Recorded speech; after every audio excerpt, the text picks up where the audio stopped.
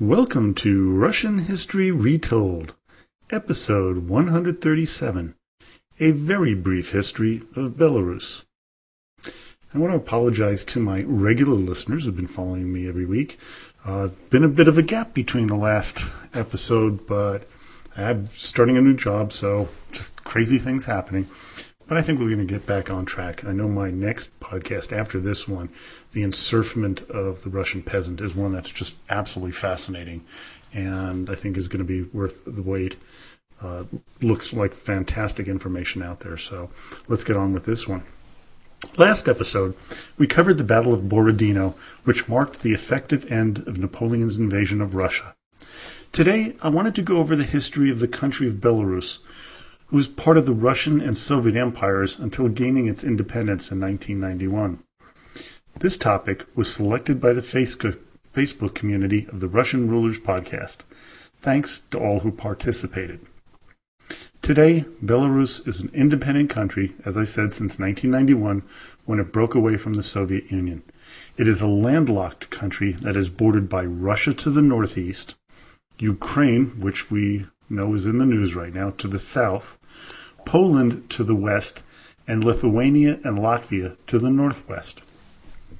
During its history, it has been part of the Principality of Polotsk, Kievan Rus, the Grand Principality of Lithuania, the Poland-Lithuania grouping, the Russian Empire, interwar Poland, and the aforementioned Soviet Union.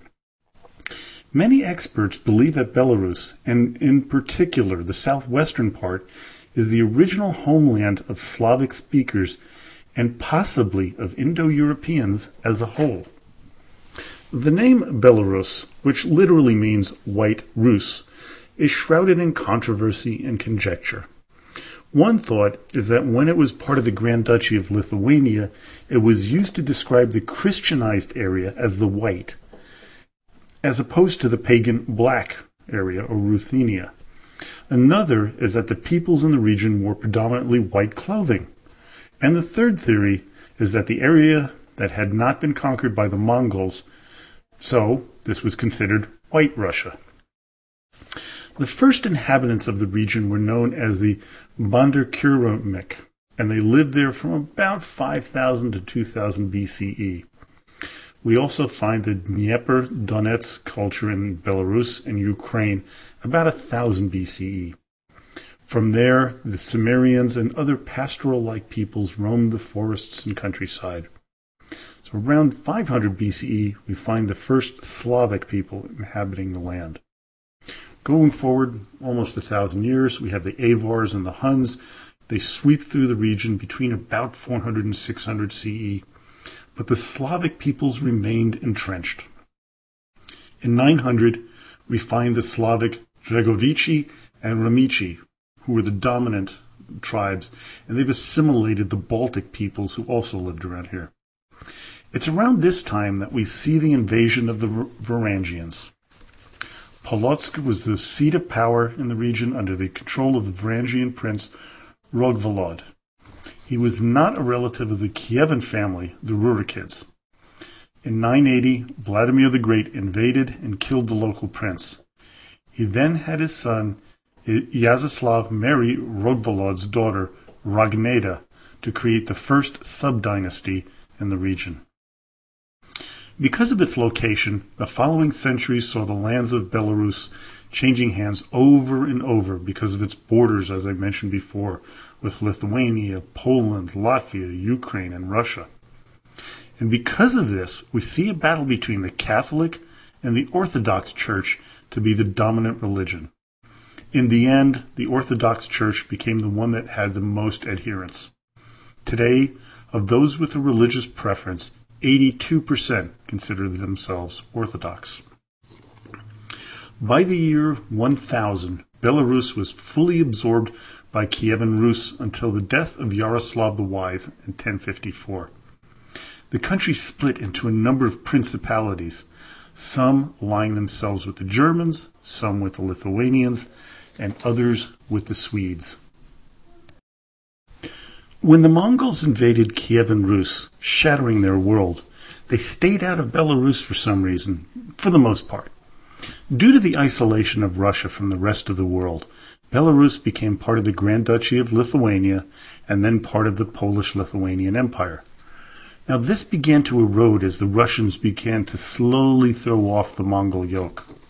As an example, the Grand Prince of Polotsk, Andrei, even fought with Dmitry Donskoy at the Battle of Kulikovo against Mamai of the Tatars in 1380. Over the next few hundred years even, Belarus began to become more and more part of the Russian Empire. It was Ivan III, the gatherer of the Russian lands, also known as Ivan the Great, who led a series of military conquests in 1486 to bring in both Belarus and Ukraine under Muscovy's umbrella. It wasn't until the reign, though, of Catherine the Great that Belarus was fully incorporated into the Russian Empire started by Peter the Great. Belarus had a very strong Polish cultural background. When the country began to become annexed into Russia as part of a three-stage procedure in 1772, 1793, and 1795, the rulers for the most part respected the Polish culture and institutions until the Polish uprising of 1830 to 1831. Here we have the ultra-conservative Tsar Nicholas I beginning a program of suppressing the Polish influence and starting the process of Russification, which was applied very heavy-handedly. In fact, Nicholas I banned the use of the name Belarus, instead calling the country the Northwestern Territory. And this just continued on. But now let's move forward to 1921. Belarus was divided with Poland because of the treaty with Germany to end the war and the war effort. So they got the western part, and the Soviet Union created the Belarusian Soviet Socialist Republic. The BSSR suffered through the Soviet collectivization, purges, and 5-year plans like the rest of the USSR. Of course, there were millions killed throughout the Soviet Union. Belarus, of course, being a smaller country, didn't suffer as many numeric losses, but a great percentage of their people did die. Now, after the 1939 Soviet-German Non-Aggression Pact, many, if not most, of the Belarusian Jews were murdered. All in all, the war that eventually ensued cost the lives of 1/8 of the population, approximately 1 million lives. In 1986, Belarus suffered greatly from the Chernobyl disaster because of the proximity to the plant and the prevailing winds. In 1991, like the rest of the Soviet republics, Belarus declared its independence and renamed itself as the Republic of Belarus on August 25th of that year. It then joined the Commonwealth of Independent States, the CIS.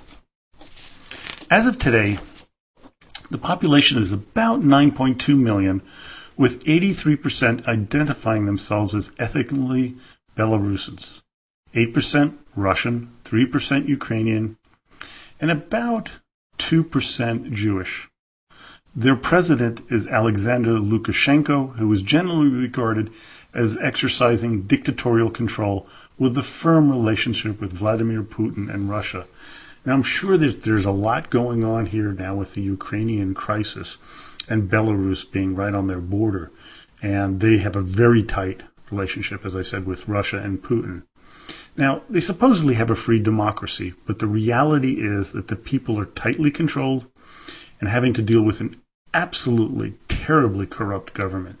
I mean, from everything I've seen and looking at these people, in order to get anything done in this country, you have to bribe somebody, and not just somebody, a whole string and line of people. So, hopefully for the people, they're going to have it better in the future. But right now, it looks like they're really having to deal with a very corrupt and ineffective government. Well, I hope you enjoyed today's podcast. I know it was really short, time constraints being out there, but I wanted to get something to you on this country. And there really isn't an enormous amount of information on Belarus in English, which would be the only way I could get that. But join me next time. As I mentioned before, we're going to cover the history of the encirclement of the Russian peasant, which I think is going to be absolutely fascinating. Well, thanks for listening. Please visit the blog site at RussianRulersHistory.com to make a donation or read about events in Russian history. And absolutely, don't forget to visit us on Facebook at Russian Rulers History Podcast, where we've got lively discussions going on, people posting things about Russian history, links, photographs, some really fascinating stuff. And there, you can ask a question, leave a comment, make a suggestion, or occasionally participate in a poll. So now, as always, до свидания и спасибо большое.